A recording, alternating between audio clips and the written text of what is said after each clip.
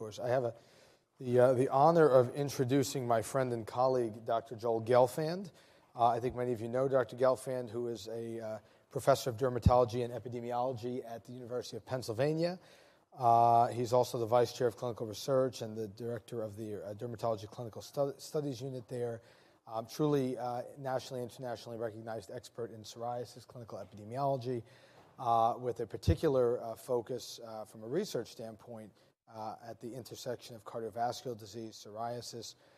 We have the pleasure of two discussions with Dr. Gelfand, and then we'll take, at the end, some time for questions. So thank you, Joel.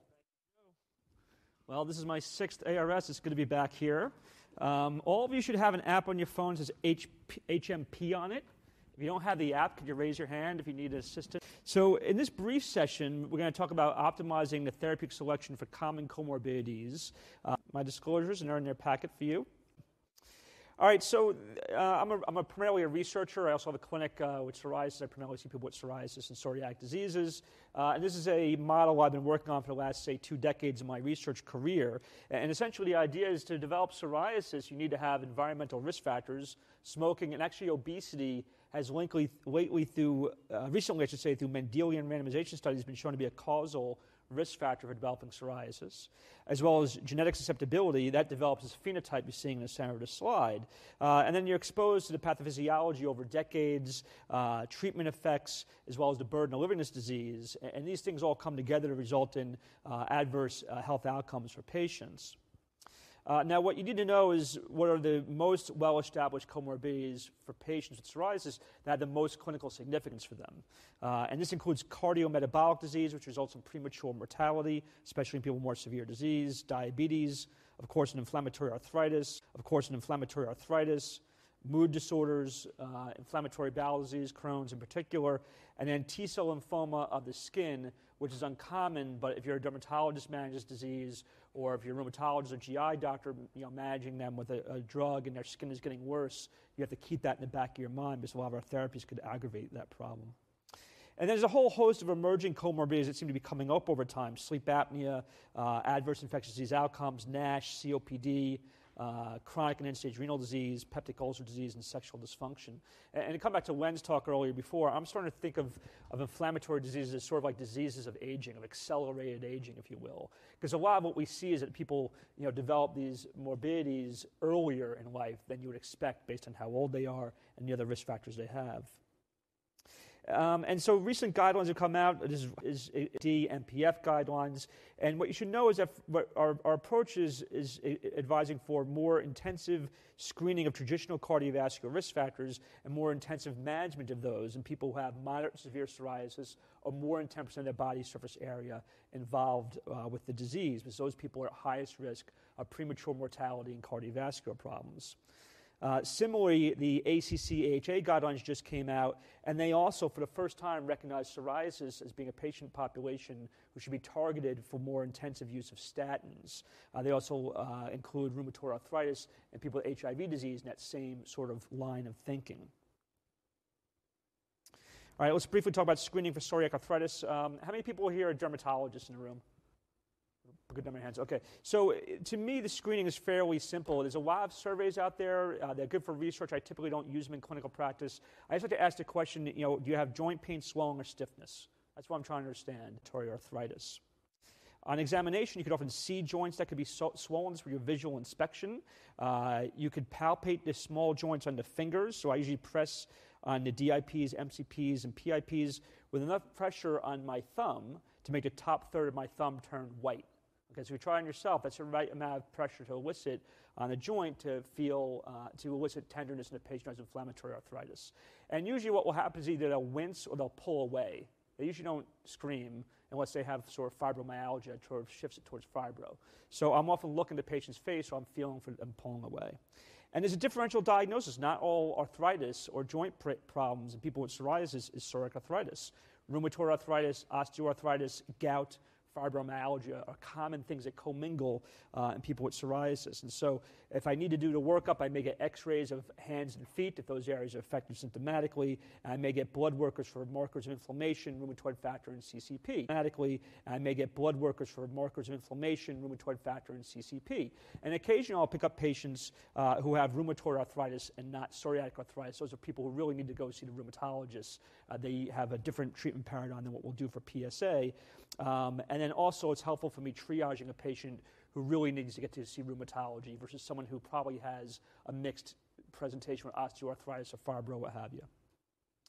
All right, briefly, since we're a little behind in time, these slides are in your handout. For cancer, what you should know is that there's a variety of data out there, some plus, some minus, about psoriasis being related to malignancy. It's sort of a mixed bag. The strongest relationship is really with T-cell lymphoma, with about a 10-fold higher risk over a lifetime in patients who have psoriasis being treated systemically. So keep an eye out on this. I usually diagnose about 4 or 5 cases a year, sometimes more, and people refer to me for psoriasis management.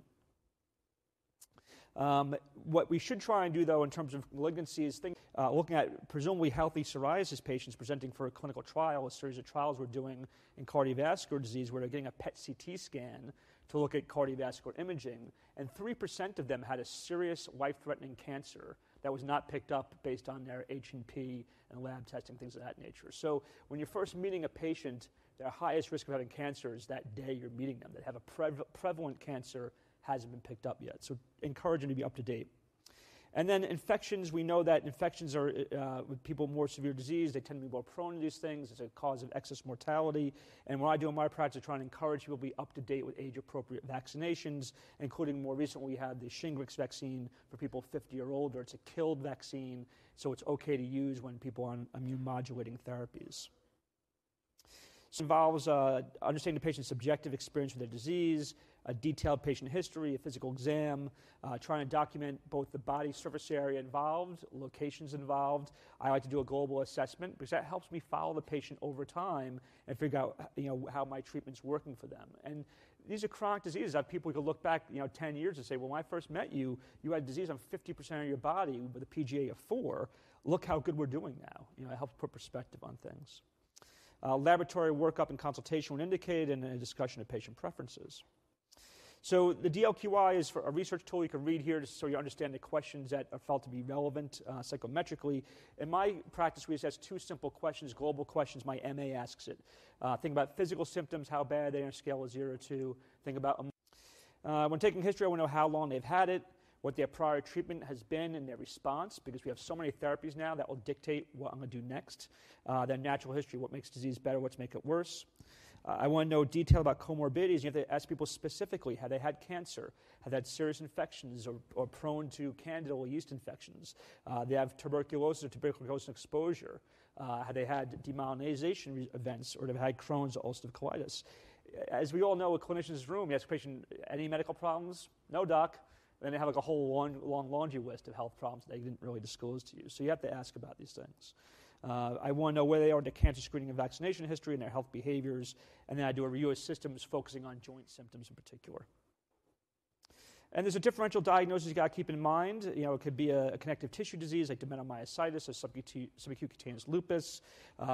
It could be T-cell lymphoma of the skin. Isolated lesions could be squamous cell or basal cell. That's a lymphoma of the skin. Isolated lesions could be squamous cell or basal cell. That's a common referral I get from rheumatology. Doc, this patient's joints are great. They had a stubborn plaque of psoriasis in their arm. It's not going away. It's a basal cell. Infections like tinea, scabies, syphilis. People just have their hands and feet involved. That could be something called necrolytic achial erythema, caused by hepatitis C, other skin diseases, or most importantly, drug reactions. We don't want to treat psoriasis with biologics if it's being caused by a drug that we can just remove and then cure them. And then for patient preferences, I'm trying to understand what is their tolerance for risk. What is their preference for oral medications versus injectables versus light therapy? Their financial considerations, convenience, accessibility, their fertility or pregnancy planning, and their lifestyle, how much alcohol they drink.